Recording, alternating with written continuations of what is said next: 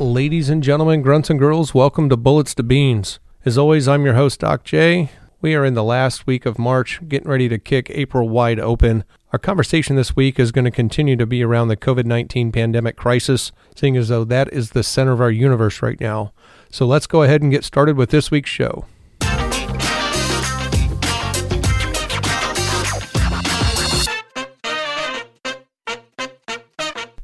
So to get us started this week, I thought I would just try to level set exactly how bad the COVID-19 situation is in the world, specifically in America. We'll take a moment and look at some statistics, different geographic areas. We'll look at impact to the world, narrow it down to the United States, and then look at the Pacific Northwest and Alaska.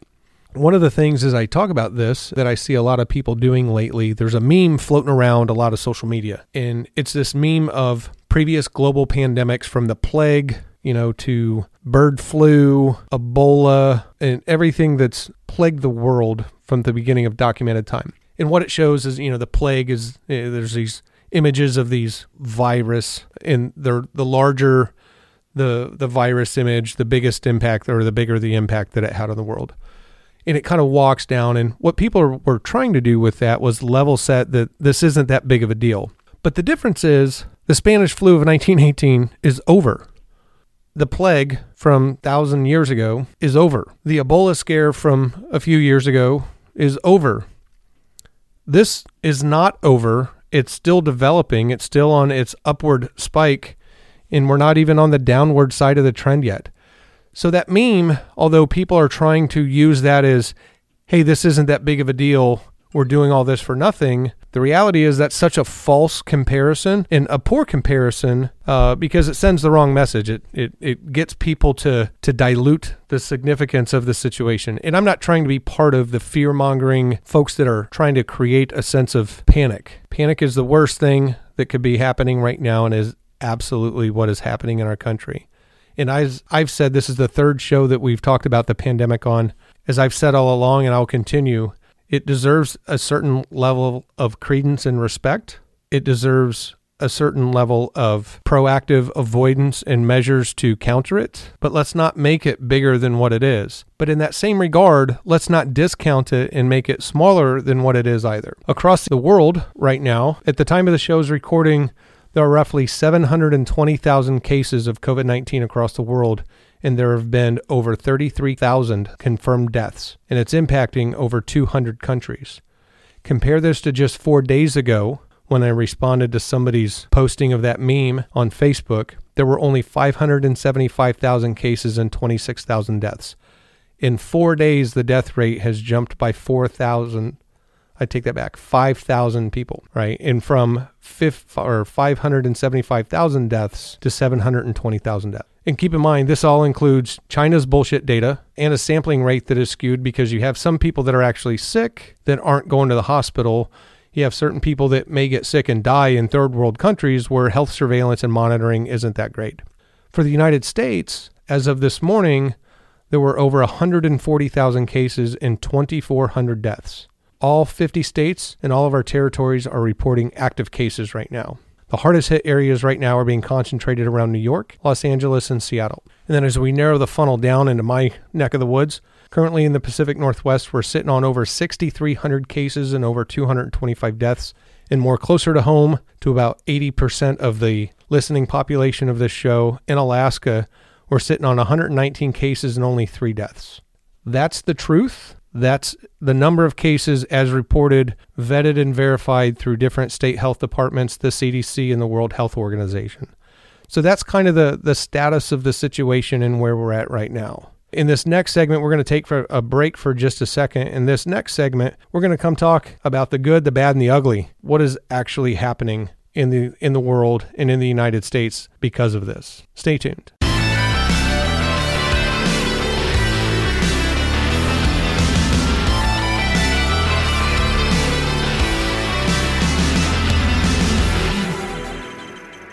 So in this next segment, the good, the bad, and the ugly, I want to talk about what we're seeing across the United States in relation to impact and what's happening because of the coronavirus, COVID-19. But I don't necessarily want to go in that order because I'd like to finish on a high note. So we'll finish with the good. We'll start with the bad. First and foremost, the bad. And I kind of hate this term, but I can't help but use it just because it's become a term of common use in present time. But I'd be remiss if I didn't discuss some fake news. So I've never in my life of 47 years seen a culture that is so hell-bent on rooting for failure. In our nation, the major news outlets are either rooting for our president to fail or exacerbating claims, making, you're either hyper supportive or you're hypercritical. You can't be truthful. And that's a sad state of affairs today. But what I want to call out specifically, I'm going to share a clip or a report that Rachel Maddow from MSNBC aired on, I believe it was March 20th, when President Trump announced that he was going to send the Navy hospital ships Comfort and Mercy to help out with the burden of the COVID-19 impact and to help offset and augment the healthcare services in the major hit metropolitan areas. So hang on, I'm going to play this clip for you right now, and then I'll be back. In terms of the happy talk we've had on this front from the federal government, there is no sign that the Navy hospital ships that the president made such a big deal of, the Comfort and the Mercy, there's no sign that they'll be anywhere on site helping out anywhere in the country for weeks yet. The president said when he announced that those ships would be put into action against the COVID-19 epidemic, he said one of those ships would be operational in New York Harbor by next week. That's nonsense. It will not be there next week. So how brazen do you have to be as a news reporter today when you have the public ear to go on to a national and international forum and out root for the failure of the president of your country, and to make such bold and blanket statements that are just completely false, and good for you, because in your face, he proved you wrong, and he continued to prove that he's a man of action and a man of word. And although I don't 100% support all of his actions and all of his words, he's doing a pretty knockout job and doing what he can. So you've got media all over promoting fear, promoting panic, out and out lying and discrediting this administration. And quite honestly, that's just the most gut-wrenching and disturbing thing that I'm seeing right now, is just how it's like they're rooting for death. They're rooting for failure. They want the president's reaction and response plans to fail. Well, if they fail, keep in mind that means more Americans die, because that's where we're at. If what the president is doing results in a failure, people will die. And on the flip side of that is if what the president does has such a dramatic impact that the models, the forecasting tools and everything that are saying X number of people are going to get this and X number of people die, if those figures come in hyperinflated, if the actual impact numbers of disease incident rates and death rates are significantly lower, then it actually proves that the aggressive action that this administration, the various state governors, the metropolitan and municipal leaders are taking to lock the community down to try to protect it are actually working. And the fact that our media outlets are rooting for failure, it's just disheartening. That's the bad, right? The ugly. Let's talk about the ugly. News reports out of New York, Los Angeles, and some other major metropolitan areas. Local leaders are announcing that they are early releasing prisoners to keep the prison population from being overtly impacted and infected with coronavirus. I have two thoughts on that. One is, if it were to happen and COVID-19 ran rampant through the prison system, not to piss some people off, but that's kind of Darwin's law working through, right? Secondly, to early release criminals. In the reports that I read, and I read 2 or 3 reports in preparing for the show today, in the reports that I read, nowhere was there a disclosure of their being early released from jail and following a normal punitive process in going from prison to a halfway house or into a remote monitoring capacity. All they're saying is they're releasing them. So here's the thing. They were safer in prison. And as a community, we were safer with them in prison. In prison, they got 3 square meals a day. They had recreation. They had access to certain services, be it healthcare, be it legal, be it whatever. And now, if they don't get released into a regimented and defined society and essentially just get released, that's not good for them. And that's not good for the society and the communities with which they're released into. This is such a short-sighted fucking decision that is being made out of fear. I can't get behind that one, and I'm sorry, but either people, the good citizens of those communities are going to suffer either physically, unfortunately, or through loss of property, community impact, and it's just sad to see that that's one of the decisions that's being made. Of note, one of the people being released in New York City evidently was imprisoned for homicide or murder of an FDNY EMT, paramedic, first responder type person. So you've got a murderer who's being released because they're afraid he may get COVID-19 while in prison, but this person has proven that he has no value or has a lesser value of human life, has taken the life of a first responder, and now he's back on the streets. And they're not providing information as far as how they're supporting these prisoners once they're out back in the community. Again, this is, I'm not behind this one at all. This is a very short-sighted decision, and unfortunately, it puts the impact in the ultimate burden of this decision on the good citizens of the communities where these people are going. So, we're seeing by and large a lot of ill-fated decisions. I think I talked in the show last week about Seattle. There's only 4 or 5 misdemeanor classes that they will allow them to arrest and book on right now. Again, out of fear that COVID-19 and coronavirus would get into the jail system or the prison system and then run rampant through the criminal population. So it's like DUI, violation of a restraining or protection order, aggravated 4th degree assault. There's 4 or 5 misdemeanor charges that they will allow the Seattle Metropolitan Police Department to arrest and book for. And what that means is crime is running rampant. The criminals know it. It's unregulated. It's uncontrolled because the police now have their hands tied.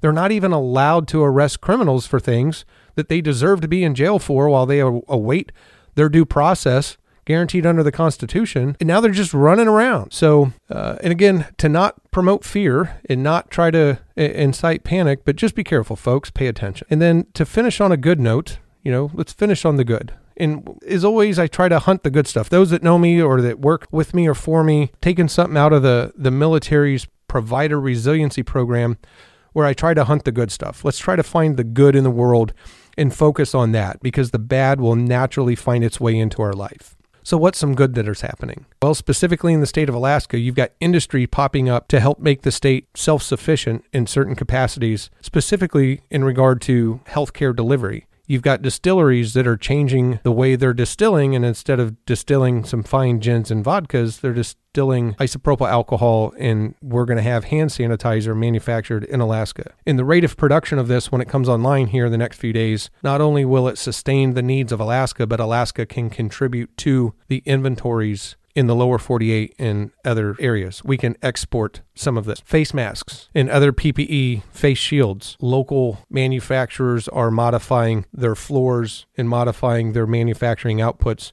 to help make PPE products. Again, not just to sustain Alaska, but that we can then export to help the rest of the country. The COVID testing supplies and testing swabs. I think I talked about that last week as well. A local manufacturer is modifying their production outputs to be able to manufacture and make COVID testing supplies. This will help the people of Alaska and be able to increase the sample rate to make sure that we actually know the reach, scope, and impact of this disease. Community-wide support on social media and in virtual. The other night, just last night, actually, my wife and I participated in a live happy hour on Zoom with Odd Man Rush Brewing. So hats off to the folks at Odd Man Rush.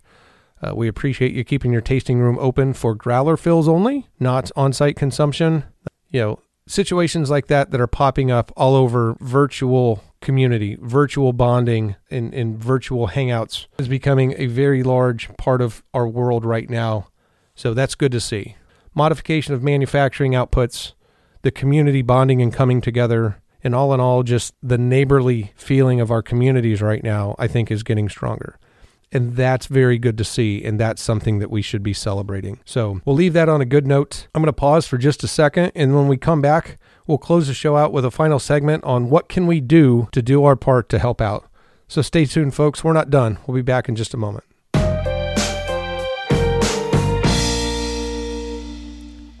I'd like to close the show out today with some quick topics or points on what we can do to do our part to help out through the COVID-19. First of all, support your community. Be a good neighbor, right?